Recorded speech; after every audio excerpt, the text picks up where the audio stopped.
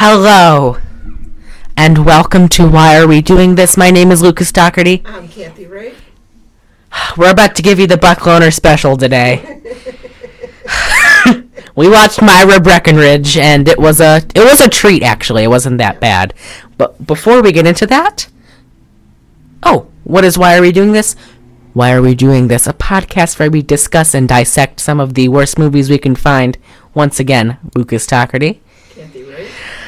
Sorry we didn't formally introduce ourselves.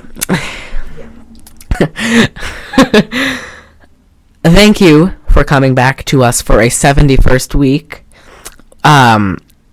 Please remember to rate and review on Apple Podcasts, on Google Podcasts. We're going to take care of Google Podcasts. I probably didn't tell you, we have to update our terms and conditions on our distributor. So I just have to get to all of them. But we are on most platforms. I just have to cross my T's and dot some I's on some of the other ones. But still on Castbox? We are 1,000% on Castbox. We're on Spotify. We are on Apple Podcasts. All those places you can rate and review us. So please, ever so kindly rate and review us. A 5-star, a 10-star, 15-star, 20-star, 10 million star. A bajillion. Sorry if we have any noise. We are recording in a different spot, and it is close to a window. I will try to take care of that, but good luck. Good luck. I have some real peaches for neighbors, and they might get a little noisy, because they are... You got peaches, I get shitheads for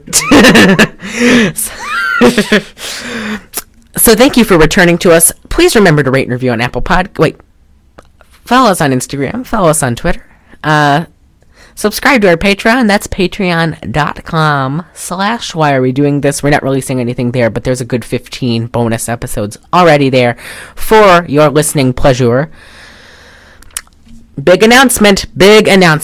Next week. What's the date next week? Next Friday would be October 7th. What is October? Scary Movie Month. Yes, we are strictly watching scary movies all month. Next month, only scary movies. 2 episodes a week. We are giving you the Buck Loner special. Yeah. 2 episodes a week. We are giving you the Buck Loner special. Plain and simple. So next week, we'll discuss what episodes you get next week. But what did we watch this week? Kathy Ann Wright. Myra Breckenridge. How'd you feel about Myra B? It was different. It was different. To preface, I read the book. I love the book. Dare I say it's my favorite book. Minus and we'll get to what I need to talk about but I'll just say it right now. If you are not into there is a very explicit rape scene in this movie. It's not as explicit as it was in the book, but it is very it goes on for about 10 minutes.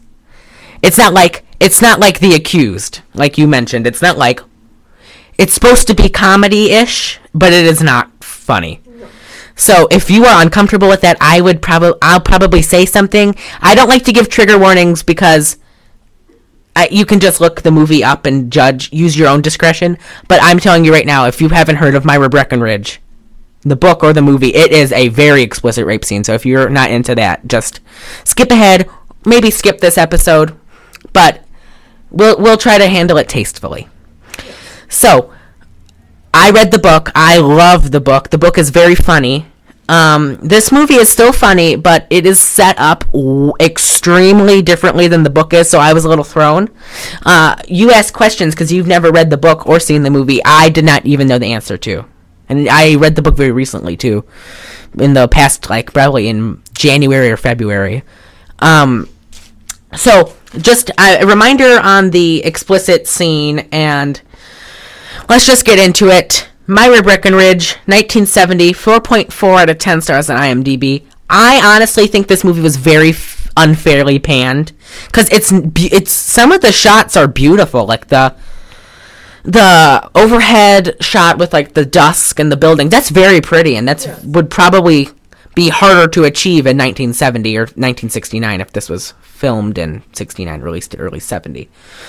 But I think this movie was very critically panned because it is about a transgender person. That's my opinion. It could be because probably back in 1970, we did not hear about transgender people. Also, that it was a transgender person in a main role. Also, it was... I'll be honest, Raquel Welch falls a little flat for me. She's not who I would choose to pick to play Myra Breckinridge, but I don't know who I'd pick to play Myra Breckinridge. Just like, my mom doesn't listen to this, but my mom always says, because she loved Garfield when she was little, she does not like the Bill Murray Garfield, and I asked her who would she rather have to play Garfield, right? And she goes, I don't know, but if I saw it, I would know. And that's how I feel about Myra Breckinridge. I don't know who could play her correctly, because she's funny, but she's brassy, she's a bitch, she's awful. Oh, she's like me. I'm sorry. But it's fine. But so this spoils the entire movie just right in this first sentence, but after undergoing gender reassignment surgery, an aspiring actress travels to Hollywood where she also wants to make a claim on her wealthy uncle's estate. What that says to me is she gets gender reassignment surgery to claim her dead uncle's estate. That does not say... I don't know. That's not how I would phrase it. But taglines, these are not very good. Meet Myra Breckinridge, period. You'll never forget her. Myra Breckinridge, in all caps, is all woman and something. Everything you've heard about Myra Breckinridge is true. Okay. From the book that couldn't be written comes the motion picture that couldn't be made. This one's very broad. Very broad strokes. Weird. Wild. Sexy. Strange. This movie was not sexy. No. The book is sexy. I do say it's weird. The book is... Some of it is sexy. I'll be honest. Some of the book is sexy. This movie is not sexy. Cast. Oh, it's a wild cast. Mae West as Letitia Van Allen. I loved her. I loved her. John Huston as Buck Loner. Not who I would choose to play Buck Loner, but that's just me. Same with I couldn't say because I have not read the book, so when I read... I imagine people playing those people. So I would have to read the book to... Personally, I thought that... Yeah, totally. Like, I read a book and I listened to 50 Shades of Grey, all three of them on audiobook. I watched the first movie and I was like, these don't line up, right? But... I've seen movies like that. Well, oh my God! Who did the casting? They did not read the book. I'll say who each character is in my mind as I go through. Letitia Van Allen in the book is a late 40s casting couch cougar who gets young men roles. She's probably pushing 50. I think she has graying brown hair, but still dresses like how Mae West does in this movie. Mae West was 77 years old playing this. She looked pretty fucking good for 77. Yeah, she sure did. Jesus, I mean... She looked good, and I loved her. She was hilarious. I think she was doing all the material she couldn't do when she was younger. That's what I think she was doing. I think they just said, Mae, this is what happens in the script. You just say whatever the fuck you want. Yep. That's what I think happened. John Huston as Buck Loner. Personally, I thought Buck Loner looked like Buck Strickland from, no hair... fatter and wore ill-fitting suits, and this he wears what's his name, Doug Dibadone, humongous cowboy hats and bolo ties, and the book is satirical, but he's just too much, I think. Raquel Welch as Myra Breckinridge. Myra Breckinridge looks like Raquel Welch in the book. That's 1,000%, but that's not who I would pick to play her. This is a very part I hated about this movie. Rex Reed as Myron Breckinridge. I'll get into that. Farrah Fawcett, very young. Yes. Very young. Very, very young. She had almost Tammy Wynette hair. How it was kind of big, Yeah, but that was the style back then. Yeah, but I was your high school yearbook. Jesus, they looked 50 years old. One of the girls was a senior, and she looked at least 62. She looked like she had 3 grandkids. Roger C. Carmel as possibly my least favorite character in the book, Dr. Rudolph Montag. He's in the book a lot, and he's only in probably the last 20 minutes of the movie. He in the book, I think, looks a little more Paul Bartel-esque. If you know, you know, like kind of like a Bunsen Honeydew from the Muppets. Oh, and Farrah Fawcett looks like Farrah Fawcett in the book. She 1000% does. Roger Herron as Rusty Gadowski. Rusty is a Polish gentleman, and he's every bit as smart as a Polish gentleman. I said he was stupid.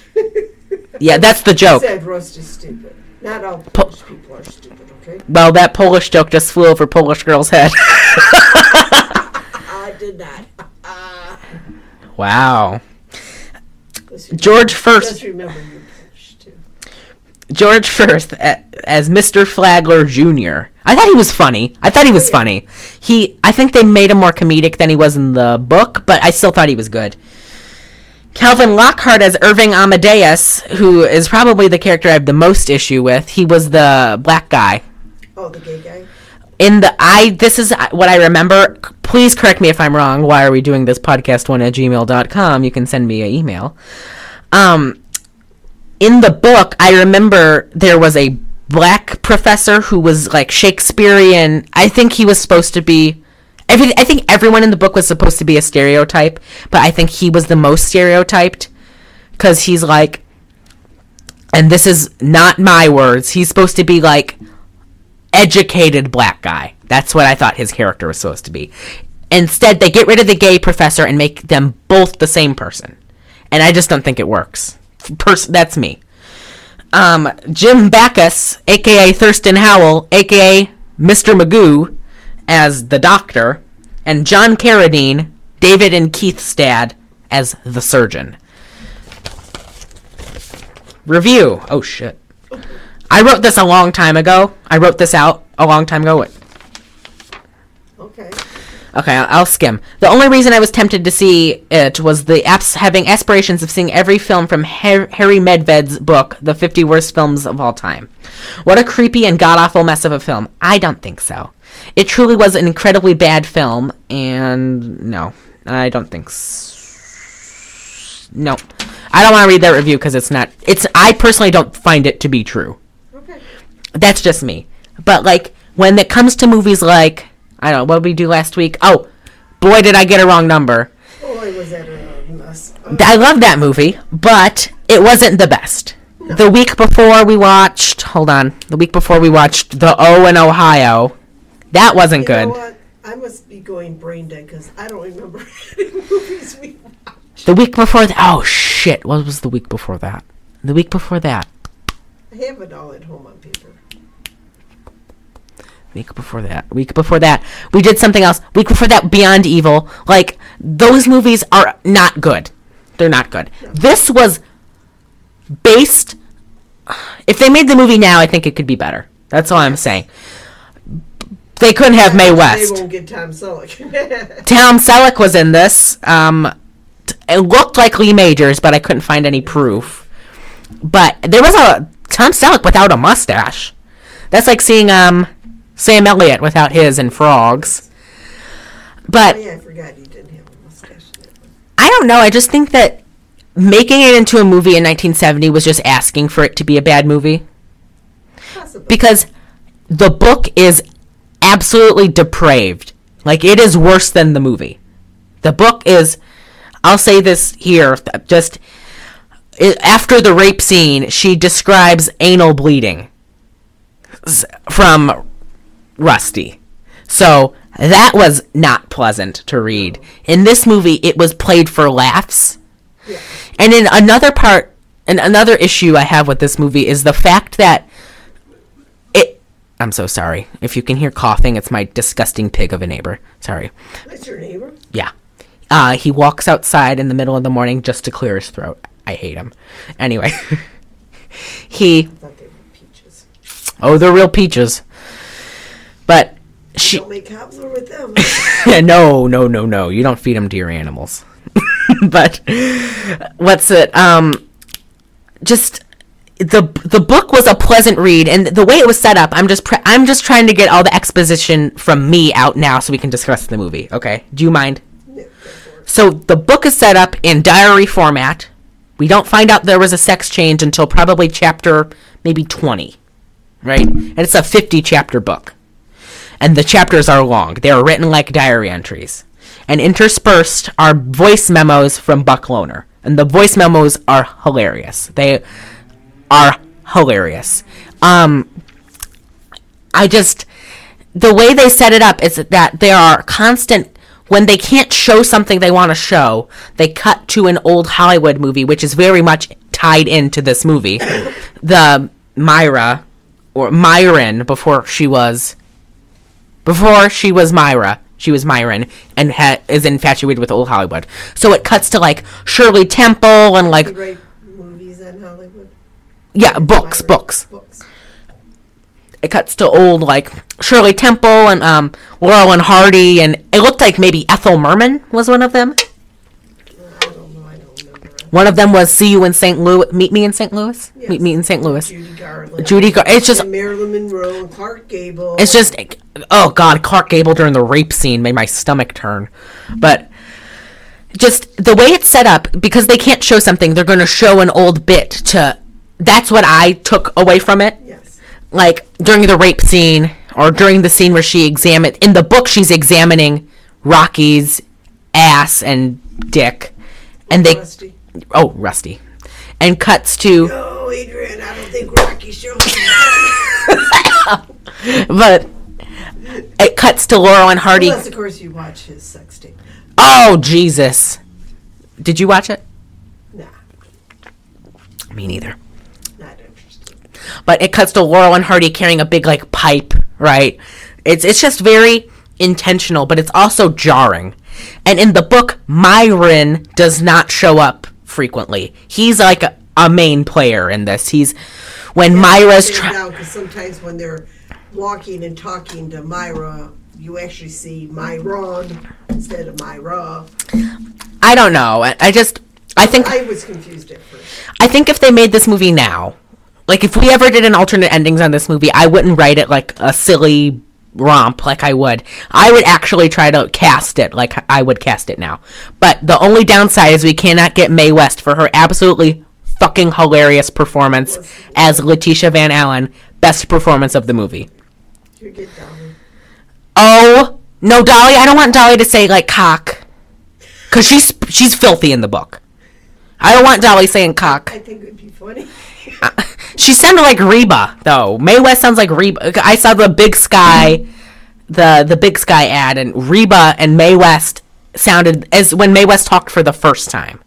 And on the same topic as talking, Myra goes from, like, American socialite accent, like she's from, like, Connecticut and runs a cotillion every year. She's like, and my goal was to take down the American ideals of man. And then she goes to, like, Julia Roberts' Southern accent, like in My Best Friend's Wedding, like, well, I'm from Texas, and then never talks like that from the rest of the movie. Raquel Welch is a shit actress, and she's not good in this, not good at anything else. But I think she looks the most like Myra, like how people would convey Myra. But I think I've been rambling a little too long about this movie, so let's get into it. It opens up. In the book, it opens up with the subscript they put the text, like the pan down. Oh. It's like the text pan down in Unforgiven, how it's like Myra. It's the opening of the book as a letter. I'm going to take down the American something something. I'm going to finally be myself. XO Myra Breckenridge. Right? And then we see my favorite performance in the movie, Rex Reed as Myron. He's like, they play him like he's an extra in like American Horror Story Asylum. Like he's supposed to be like this catatonic. Did you get this? He's like he's like strapped in this operating table. He's like babbling and singing to himself. He was not like that. Oh, well, I just thought that whole. My very first line was, not sure what is going on, but Rex Reed looked pretty good. Really? I thought he looked pretty good. Really? He didn't look so good as he got older. Really? You don't think so? I haven't seen him since he's got older. But I mean, I think he has nice eyes. Oh yeah, he has a nice smile. But I wasn't sure what was going on. Well, just the whole thing, I don't think we're supposed to find it believable. But I just don't. You know what? There's some fucking people walking around acting like that. Don't act like there's not. And that's like when I watch Criminal Minds. It's like people, oh, that could never happen. There's some motherfucker watching that, and he's going to say, oh, I bet you I can do that. Oh, let's see how sadistic I can be. People do shit. But just, I think I'm going to have to reread the book after this. I do. But I just don't recall any chapters with Myron, with him being like a babbling catatonic. He's not like the mom from American Beauty. Like I think that's how they made him out to be. Just like someone does a screenplay, and if the writer's not helping them do the screenplay, they take their own interpretation of what the book means. Yeah, I mean, as a screenwriter myself, well, unpublished screenwriter myself, amateur, I could never translate a book into script.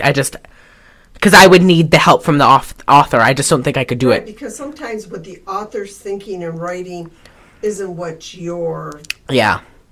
And also, just to preface, I think Gore Vidal's an asshole. Like, the guy who... I think he's a total asshole. I love this book. No matter what... This book very liberally uses a lot of slurs, okay? And they are not good slurs. But you also have to remember... It was written in, like, 1968. Movies in 1970. People talk differently. Oh, it was... I was surprised. Because some of the time, there were scenes in the movie that were not in the book. And it's not like they added them for more clarification. They meant nothing. And they just... It was like a free-for-all for slurs, right? Like, there was some... The ice cream shop scene. Well, see, there was stuff I didn't get in that movie. Like, we're on that campus thing. Yeah. People were doing all kinds of weird stuff. I didn't get that. Okay. I remember there being some form of orgy at that campus. I don't recall the exacts of it.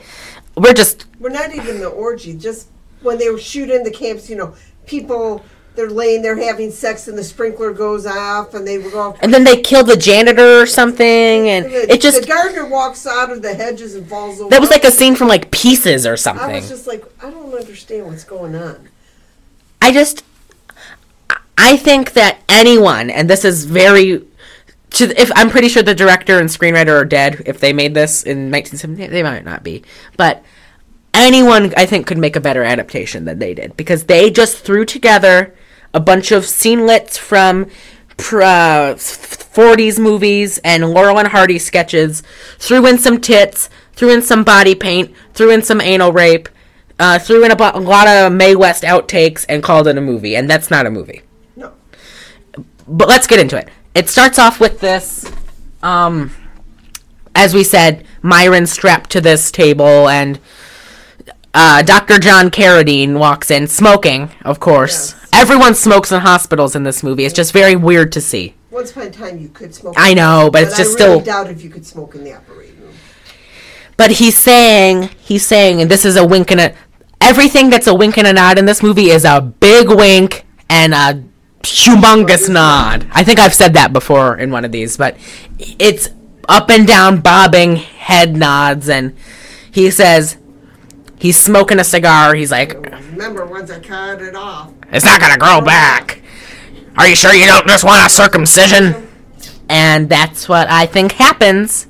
Because, as we see later, quote, Buck Loner from the book, there was cock and balls right in my face. But he did get boobs. End quote. Yeah. And humongous Raquel Welch boobs, too.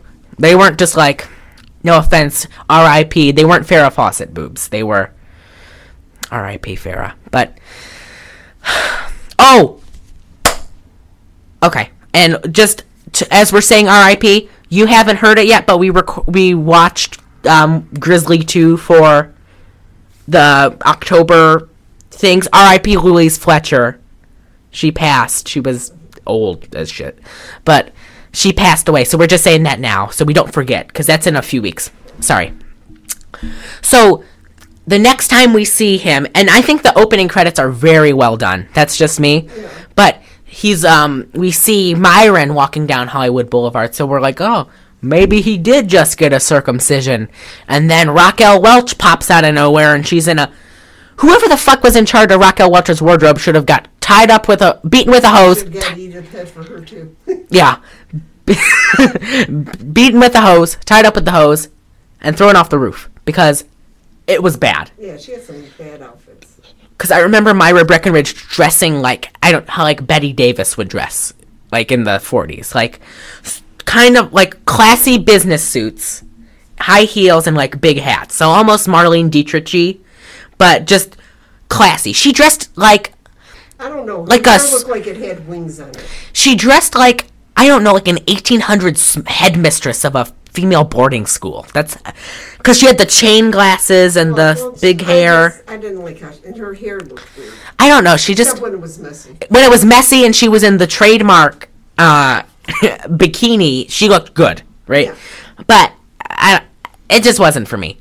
Who was in charge of Miss West's wardrobe? Edith Head. Edith Head. Academy Award winning dresser. Costume designer. She blew it out of the park with the wardrobe for Mae West. But so we see, and it's the opening credits is to Shirley Temple singing the SMILE. I didn't know what she was spelling. I was worried for a second. I was like, did this movie finally give her a stroke? But because she was spelling happy after it. Yeah, I was like, what the hell is she spelling? So maybe because she was singing it and it didn't sound... I was trying to catch... Maybe I missed some of what she was singing. I was like, what the hell is she singing? What's she spelling? But it's Myra/Myron dancing along the Walk of Fame. And we're stopping at, like, old movie stars. Is it called the Walk of Fame? Well, yeah. I thought it was a Hollywood... Yeah, I guess... Hollywood Walk of Fame. Actually, I walked down there. Oh, really? Yes, and I found people that I wanted to find. Oh, cool. And I also have pictures, like, at the Chinese theater where they do their... Yeah, that's cool. I got my picture next to Clint Eastwood and his... Oh, yeah, you're a big... He's got his handprints and it says, "You made my day." Oh, that's funny. And I got a picture of it. Oh, I love Clint Eastwood. But yes, but you love him even more. I love him even more. Yeah, you do.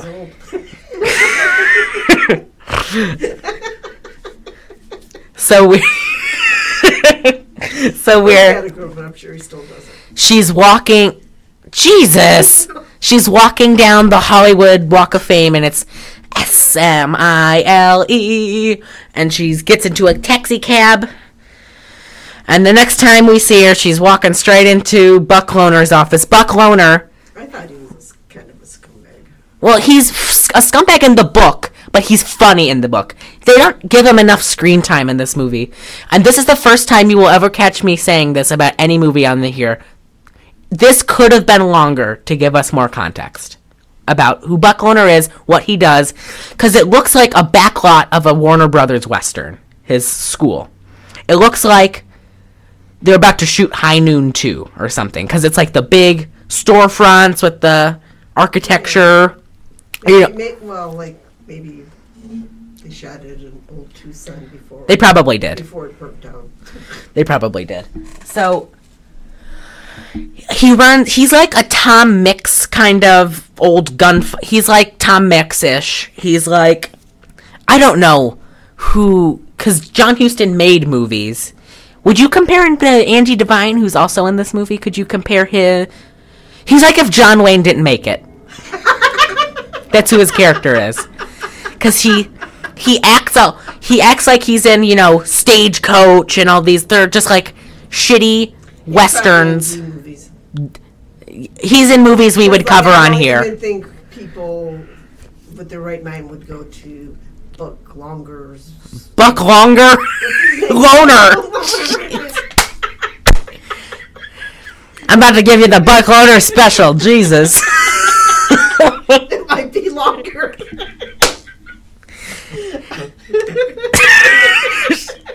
I don't think anyone would go to his acting school. No, because he openly calls his students gay slurs. Yes. He's just an awful person. So, Buck Loner, not longer. Jack Loner, Luck, God. Whatever. Buck Loner he's like failed John Wayne. He's in all these westerns, but he's all washed up now. He's poor, he's broke, he's running this acting school that no one really goes to. And in struts Myra Breckenridge. She says, I don't remember her wanting to be an actress in the book, but that I might be forgetting. But she's saying, Buck's saying like, oh, so you want to be an actress? Because it's John Huston, so he's gravelly. But he does a pretty good Southern accent. Because he's not Southern, right? No, I didn't even know he had a Southern accent. But he's going, you're doing pretty, you're going to be a pretty good star. And he's lying to her face like, oh, we discovered Lana Turner. That's who it was, right? Lana Turner. I don't know who it was. It doesn't. Lana something. Lana? Could be. Is there a Lana Turner? Yes, there is. Then yes. Did she just have a birthday? No, she's dead. Then who's the Lana that... Who gives a shit? He's saying all these big names, Oh, we discovered her, and we discovered her, and we discovered them. And she's saying, well, you are my widowed husband's uncle, right? And then he goes, say what? And then we get the old, the Jesse James got shot by Robert Ford, old footage, and he falls down, and then we see Buck fall down. So the whole scheme is, instead of letting it play out, I'm gonna tell, not show. She got her sex change. She's claiming that Myron died. She wants Myron's mother's inheritance that Myron would have got. Well, did get when she died. From Buck. So it's a long con. It's a scam. It's a whole scam. I want Ocean's 70 to do this scam. I want George Clooney getting a sex change to get his inheritance, but by the time they do Ocean's 70s, George Clooney will be dead. Yeah. He's already 61. Oh, really? Yeah. Shit. But so he says, "Oh, if you couldn't tell, the school ain't doing so good, right?" And she's like, "Well, I'd happily accept a teaching position here." So she is the teacher of, very funny, empathy and posture. She's lacking one of those things. But her whole goal, we hear as she talks, she gets her own on-campus apartment. It's filled with pictures of Clark Gable and all the greats, right? And she's talking to Myron. She's talking to Rex Reed, but he's not really there. She's just having a conversation with herself. She also had sex with herself. Yeah, she blew herself. That was definitely not in the book. But she's talking about she wants to get rid of male normals in society. Because Gore Vidal, because Gore Vidal was bisexual.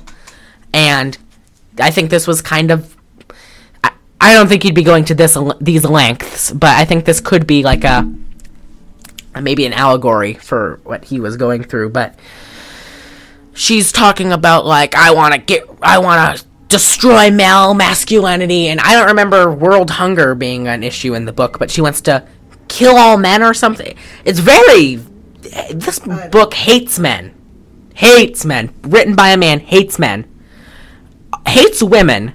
This book hates everybody, hates gay people, hates black people, I believe it hates Jews, hates mentally challenged people. I'll cut that. Hates mentally challenged people. It's just, this book hates everybody. So she becomes good friends with the Irving Amadeus, the African-American gentleman who teaches there, who they made him even more of a...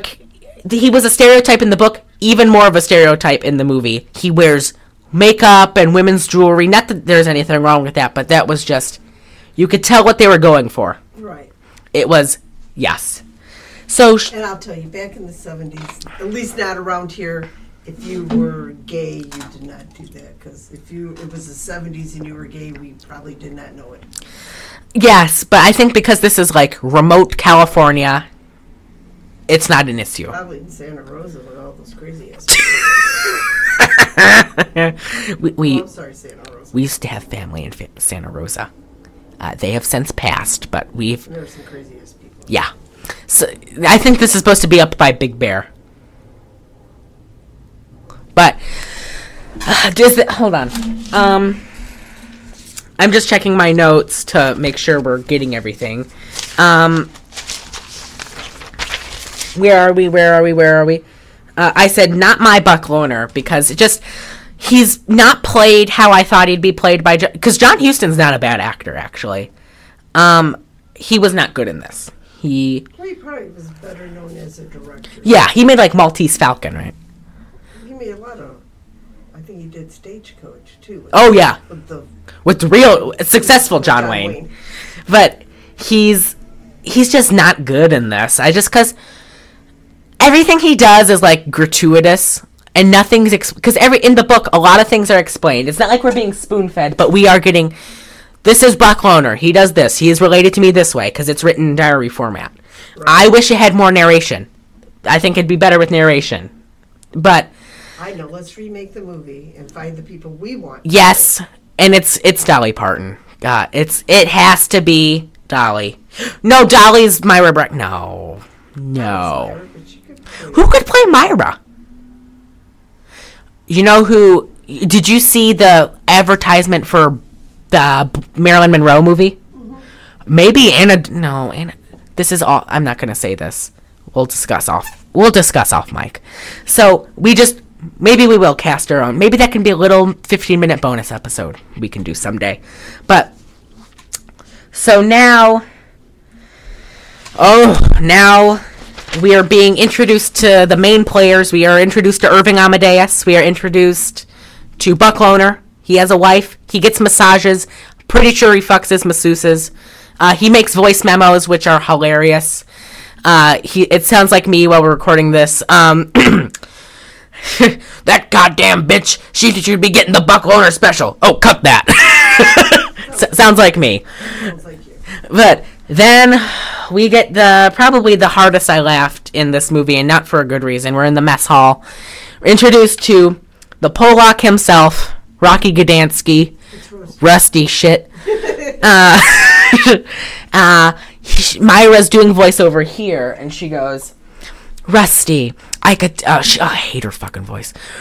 Rusty, you could tell from the bulge in his blue jeans he was marvelously hung. You know what? I didn't see no bulge in his I did not. And do not come after me. This is a direct quote from the movie. Quote, he was madly in love with a beautiful girl with long blonde hair. And then we see Farrah Fawcett. And she ends her sentence with, she's mentally retarded. I almost fell out of my chair. Because I forgot about that line for a hot minute. And then it flashed before my eyes. I said, no. And you were laughing. Because Farrah Fawcett looks so young. This is pre-Charlie's Angels. Pre-swimsuit. Yeah, she looked very young. She doesn't even have her hair. Like her trademark hair. Have her fair hair. So, it's crazy. And I was laughing and laughing. Her hair looked cute in that little... Oh, it was adorable. Her little braid thing. So, do that to your hair. Oh, great. So we... Snorted. So then, now we get another one of my favorite scenes. No. Myra leaves the restaurant, and about everyone in the restaurant says in some way or another, I'd love to get a piece of that ass. And she's Rocky's, with Buck and the horse. yeah, my, one of the kids says, "Ooh, she's like," one of the kids is supposed to be like a beatnik, kind of. He's like, "Ooh, she's a fine mama." And even Marianne, who's Farrah Fawcett, is like, "Oh, she's very pretty." And then Rusty, is like, "I don't know. She really didn't give me a hard on." And then Buck Loner is walking with Myra, and she walks away, and he goes, "Ooh, I'm getting pretty hard from looking at my niece. Better give her the old Buck Loner special."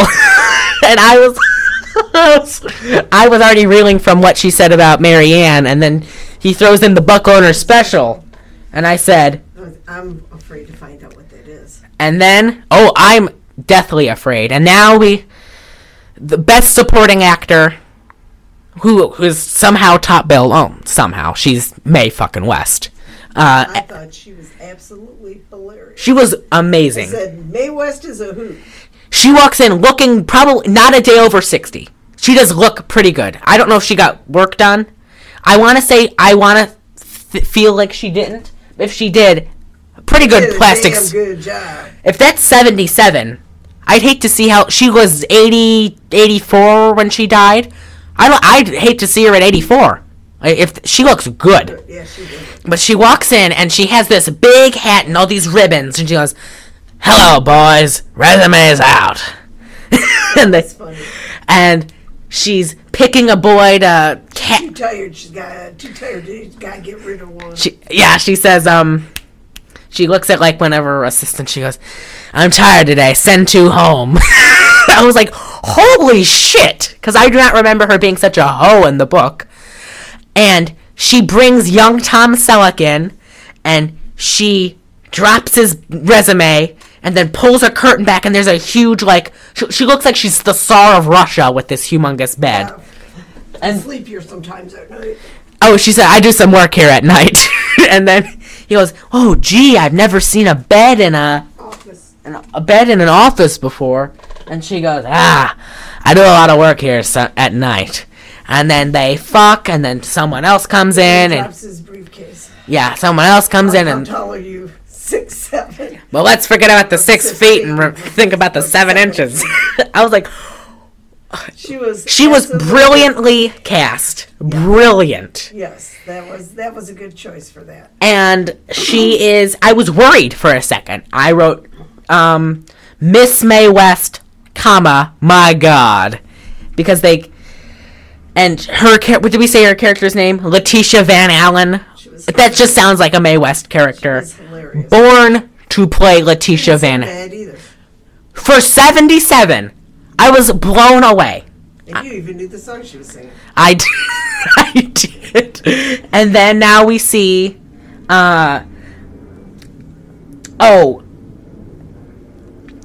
this is where, so the thing is, there's like, it's implied in the book, like we said, humongous wink, humongous nod.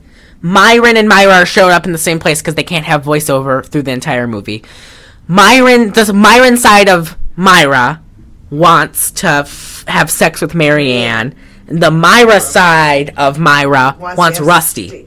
So she decides, fucking voila, I'm gonna rape Rusty and then steal his girlfriend. Yeah. So that's the plot of this movie. So Rusty ends up with and then Tisha. Yeah, but the worst part is Rex Reed starts having a sexual fantasy with Farrah Fawcett and food. She's feeding, oh my God, my stomach churned. She's feeding him peanut butter off her fingers like he's a fucking dog. She says, ugh! She feeds him a banana. Myra is... I'm just telling you that's how it would go. Oh, Mom's here. Oh, I'll cut that. She's force feeding him a banana. She's a pretty big bite of that banana. Yeah. I loved the chicken. What do we have here? Peanut butter, jelly, some chicken. Some whipped cream. Chicken, I think, is the least sexy of all the proteins. I don't know. Shrimp is pretty gross. I mean, I love shrimp, but I'd rather have a chicken, wow, but rather than shrimp, because end of discussion. Wearing dead meat. Oh yeah, but apparently during this whole thing, when it panned down to his feet, I thought Myra was sucking his toes. I thought she was sucking his toes, but she's not there.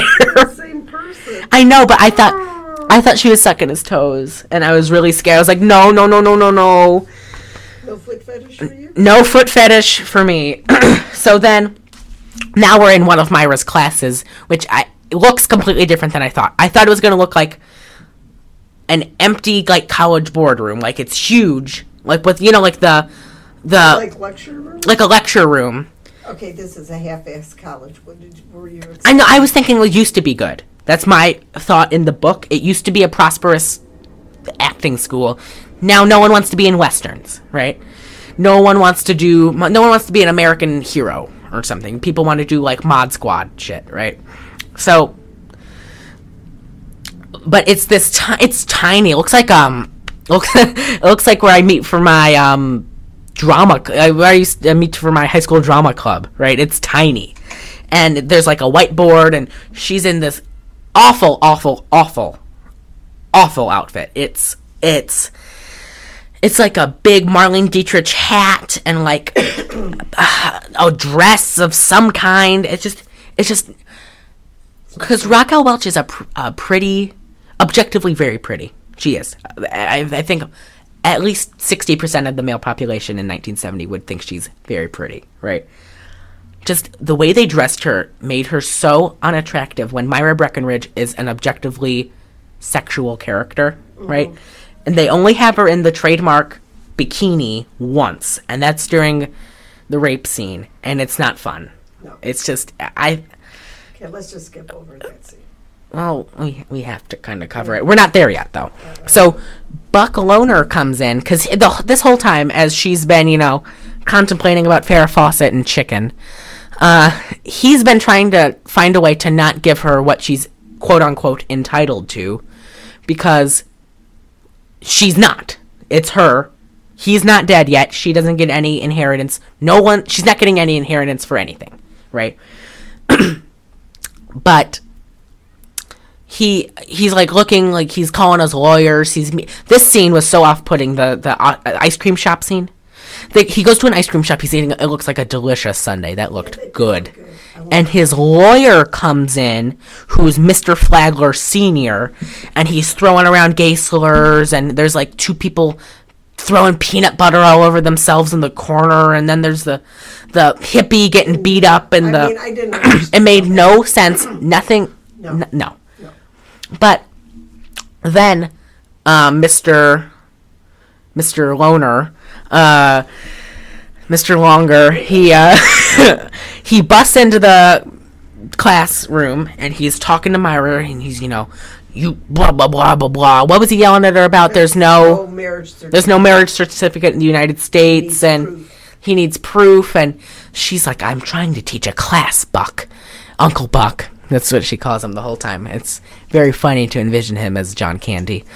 No, that's what I'm thinking. She goes, she can't say the words she says in the book, but she calls him a son of a bitch bastard, and she punches him. Great stage fight. That was a good punch. It was a good punch. It looked a good thrown punch. The way he moved, no, that was not good stage fighting. Because he just moves a little. We see her fist go by him, and then he falls.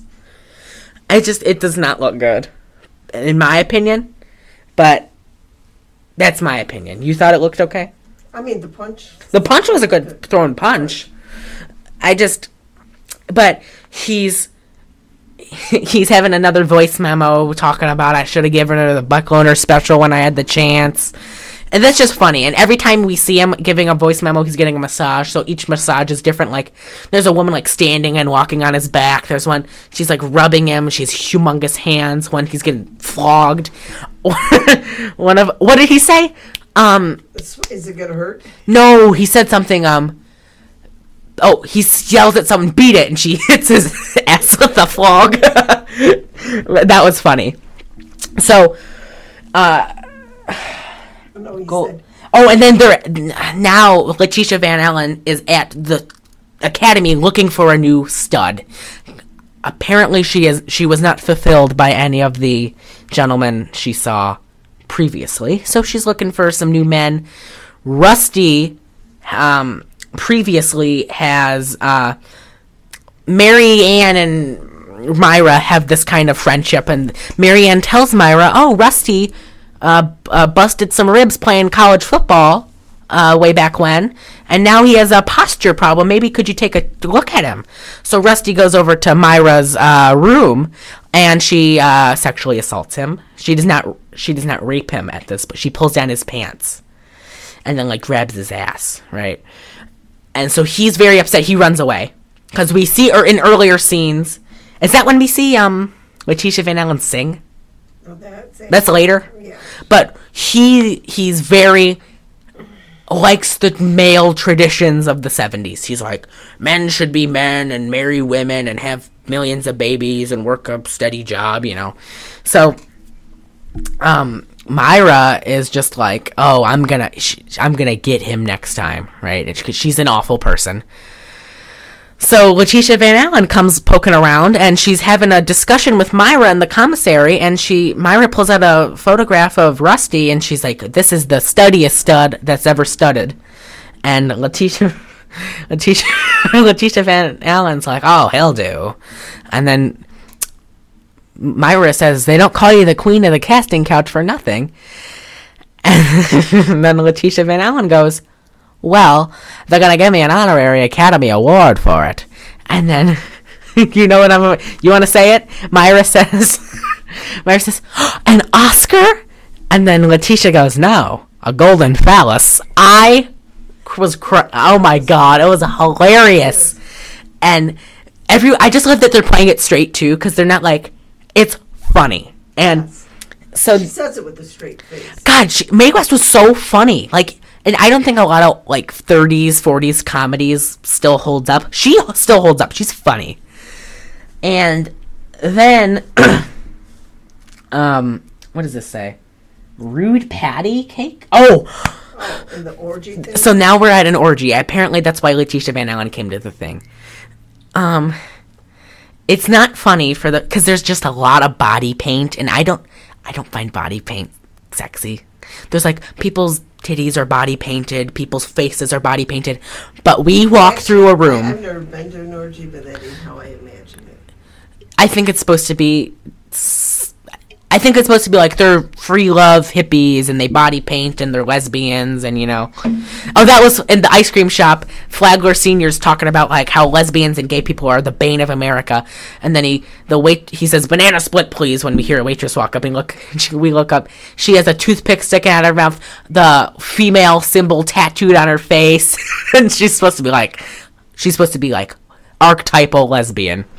So we're at this orgy, and none of it's funny. It's not even gross out funny. It's just like, oh, like, and it's like, you don't want to see some of these folks naked. You don't. But we walk into a room, and cackling. There is it looks like an old dude and two young ladies playing patty cake naked. It was the funniest, because it's like the clapping sound is the right, and oh my, it was so funny. And then Myra's in the bathtub. What was she whispering about? Oh, I don't even remember. Is this the lead up to the Letitia singing? Yes. Okay, so now we're at I don't know how this happened, but we're at this golden ballroom or something. Oh, I thought it was a fundraiser to get money for the school. Then that's probably what it was, because this was not in the book. Letitia Van Allen was not a singer in the book, but I think it works. That's just me. I think it works. Yeah. We see this Just saying that one song. Huge procession, like it's like the Tsar of Russia is coming to town. It's like I don't know what it's called. Because they were carried. Yeah. I don't know what it's called. It's like the box, and you have the things, and the servants carry you, Cleopatra, and and then we hear the announcer. He's like Casey Kasem, coming to you from the Starlight Room. It's multiple something winner, award-winning recording artist Letitia Van Allen, and she's singing. It was funny. I don't know what song she was singing. That's the first one, and then she sang "Hard to Handle" by I thought it was pretty good. It was good. And they had backup dancers in suits, and I was impressed. I was like, oh my god, this is great.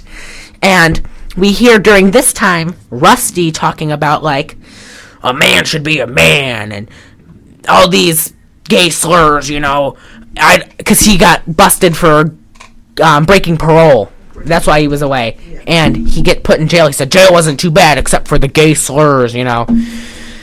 And that's when I think Letitia helps get him out. Letitia helps get him out through a judge, and he comes home to Farrah Fawcett the next night. And then we get the Sarah and Myra all hugging. we get the rape scene. So he walks into this, like, examining room, and there's, like, you know, the doctor table that you sit on at the doctor's, and well, you wouldn't be sitting on it anywhere else, but Yeah, I have one at my house. it's where we record. So he walks in. I can't believe how good Mae West was. She's 77. It blows my mind. I thought she was It was fantastic. fantastic. She was like the best part of the movie. She is a nominee for Rudy Ray Moore Award for putting your weight on it. Definitely. So, not now for a not so funny scene. If you want to skip this part, I'd say it's maybe 5 minutes of us talking. Hopefully less. So Rusty is in this examining room, and, you know, Myra's saying, like, I want you to walk back and forth. And then he's walking back and forth. I want you to stand on the scale, take your shirt off, and your cowboy boots. And he takes his cowboy boots and shirt off, and he stands on the scale, and she says, you listen to me! Or do you need me to call Judge so-and-so? Or your parole officer? And you're not. What is it? You're not complying. Oh, you're non-complying to my orders. And she just... I don't think Raquel Welch plays her correctly, because in the book, she definitely has a power trip. But in the book, she's like... This is an awful comparison, but I think it's the only one that... She's like Ilsa, she-warden of the SS, almost. She's, like, cold, and she knows exactly what she's doing. In this one, it just seems like Raquel Welch is firing from the hip as Myra, and that's not how she rolls. But she says, Rusty, darling, bend over the operating table. And he goes, what? Because he's a Polak with a country accent. He goes, what? And then... You know what? I think you make up accents, because he had an accent. But it wasn't Polish. He's a Polish guy. Not from Poland, but he's a Polish guy with a country accent. So he goes, what? And then she says, bend over the table, please. And she straps him into the table. Oh, I don't like this scene. There's music. It's a Glenn Miller song. And she shoves a thermometer up his rectum. And leaves it there. Reading about, do you have venereal diseases? That was kind of funny, but it's not. Do you have venereal diseases, tuberculosis, pneumonia, this, and this? She did that in the book. And then we are seeing close-ups of, like, Clark Gable and Judy Garland laughing and Meet Me in St. Louis and all this, like, old Hollywood shit, and Glenn Miller's full swing. And then she takes the thermometer out. They go to a rodeo, and oh, this was funny. Out of context, it's funny. It's the wildest bronco. It's never been ridden before. Cherry. Oh. Those horses Yeah. Cherry. But so she takes her doctor's uniform off, and she has the red, white, and blue bikini. She straps one on, and we get about a good 10 minutes of we pride ourselves. We've only fast forwarded once in a movie, and that was in Thanks for Sharing. We also didn't finish that movie. We finished this movie. We fast forwarded through about 5 minutes of it, and it was just the same shot of her with a cowboy hat. She's like, there was nothing funny. No. There was nothing sexy. No. There was nothing. It needed to be in the movie, but it could have been shorter, and it could have been done more tasteful. Yes. So then he I felt bad for him, even though he's not like a good character. But he's like, "Can I leave now?" He's like shaking and like sweating, and she looks at him, and her hair's a mess. And she actually does look very nice in this. She puts the cowboy on, and she says, "I guess you can leave now. Aren't you gonna thank me?" That was probably the best she played Myra Breckenridge, because that's how she acts in the. You need to read the book, hands down. I'm checking you out the book. So after that, we see the Flaglers, Flagler and Flagler, senior and junior, and they're Buck Lonesome's lawyer. I said these lawyers are idiots. How did they become lawyers? They're funny. So they're talking like they call Mrs. Breckenridge and Mrs. They call Myra. They call Myra in the room, and he says this marriage certificate's a certified phony, and she's crying, and she goes. Because when Buck brought that up way earlier in the movie, probably about 30 minutes in, he says, there's no record of you being married in the U.S. She tells him, well, that's because we were married in Mexico, and pulls out a birth marriage certificate from her bra, right? And then, so now Mr. Flagler Jr. is saying that that's a sham, and she starts crying, and you just don't know how hard it is to be a woman nowadays. And he goes, this means you're not entitled to your $1 million. And she goes stone-faced. She's like... it was $900,000. $900,000. On the door, it's more. She goes like straight like Richard Kuklinski. She goes, I'm going to get that $900,000, and I'm going to call in Dr. Montag to take as a witness at our wedding. And then she walks out of the door, and she goes... let's make it a cool $1 million. She said my price just went up. A cool $1 million. And then she slams the door. And now we meet my favorite character in the movie, Mr. Montag, who's just, I hate his character so much. He's a dentist, but he's also a psychiatrist. And in the book, he was in it so much. Like, she would call him. Like, instead of talking to Myron, she talked to Dr. Montag. Because he's the only one who knew about the sex change. Because he's her therapist. And... and here he's a dentist. Yeah. I think he was a dentist and a therapist in the book, but he started as dentist and then he went to medical school. He cleans your teeth and gives you therapy. Yes. So tell me your problems while I'm working on your teeth.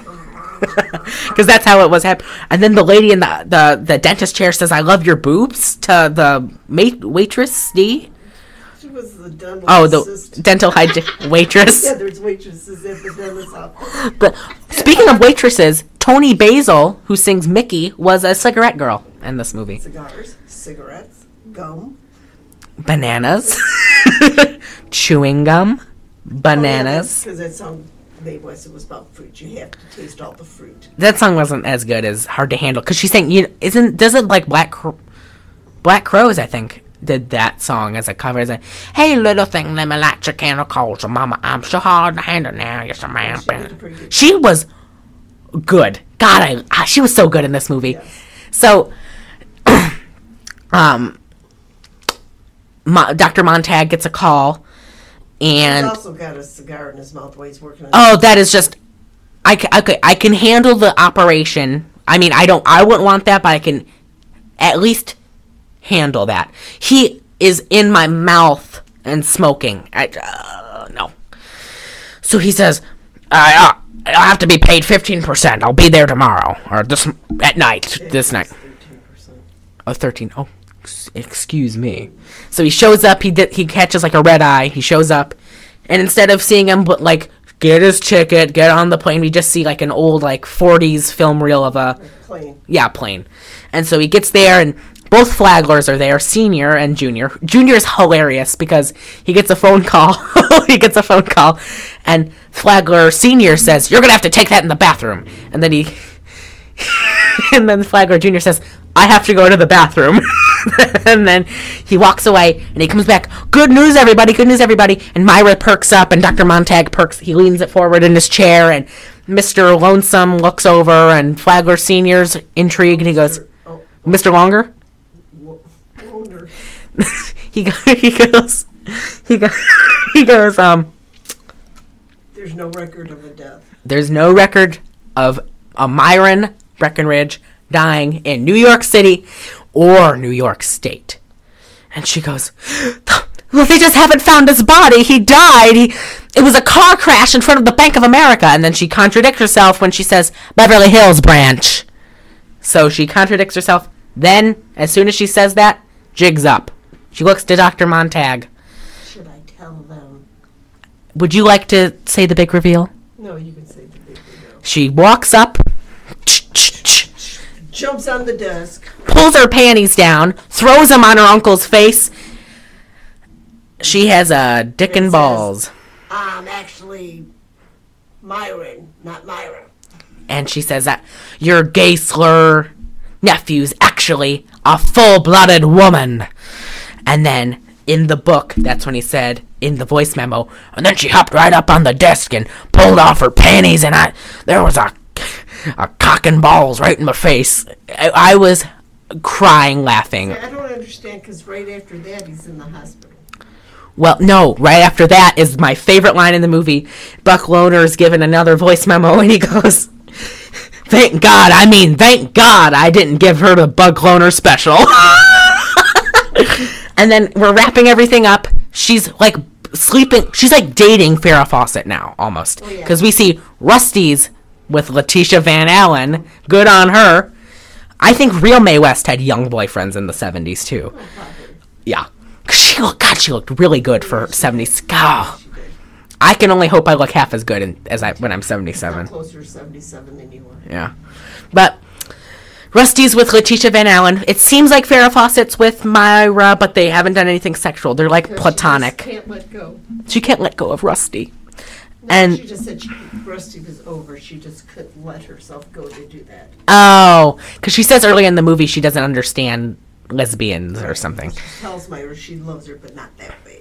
And Myra walks down the street, jumps in front of a car, gets hit. I thought that was the end. I was like, that is bullshit. She does not die at the end. But we wake up, Thurston Howell III in our face, smoking once again in the hospital. And no one ever smokes cigarettes. They only smoke cigars. Yeah. And he's like, this is funny. Myron goes, where are my tits? And he's, because he's unsex changed. He's a man again. And, Thurston Howell, like, you're a guy now. Myron's like, looks at the camera, he's like, oh shit. And it's like, that's the end, I guess. And then we see he goes back to doing what he does. Dancing on the street. Dancing on the street to Smile.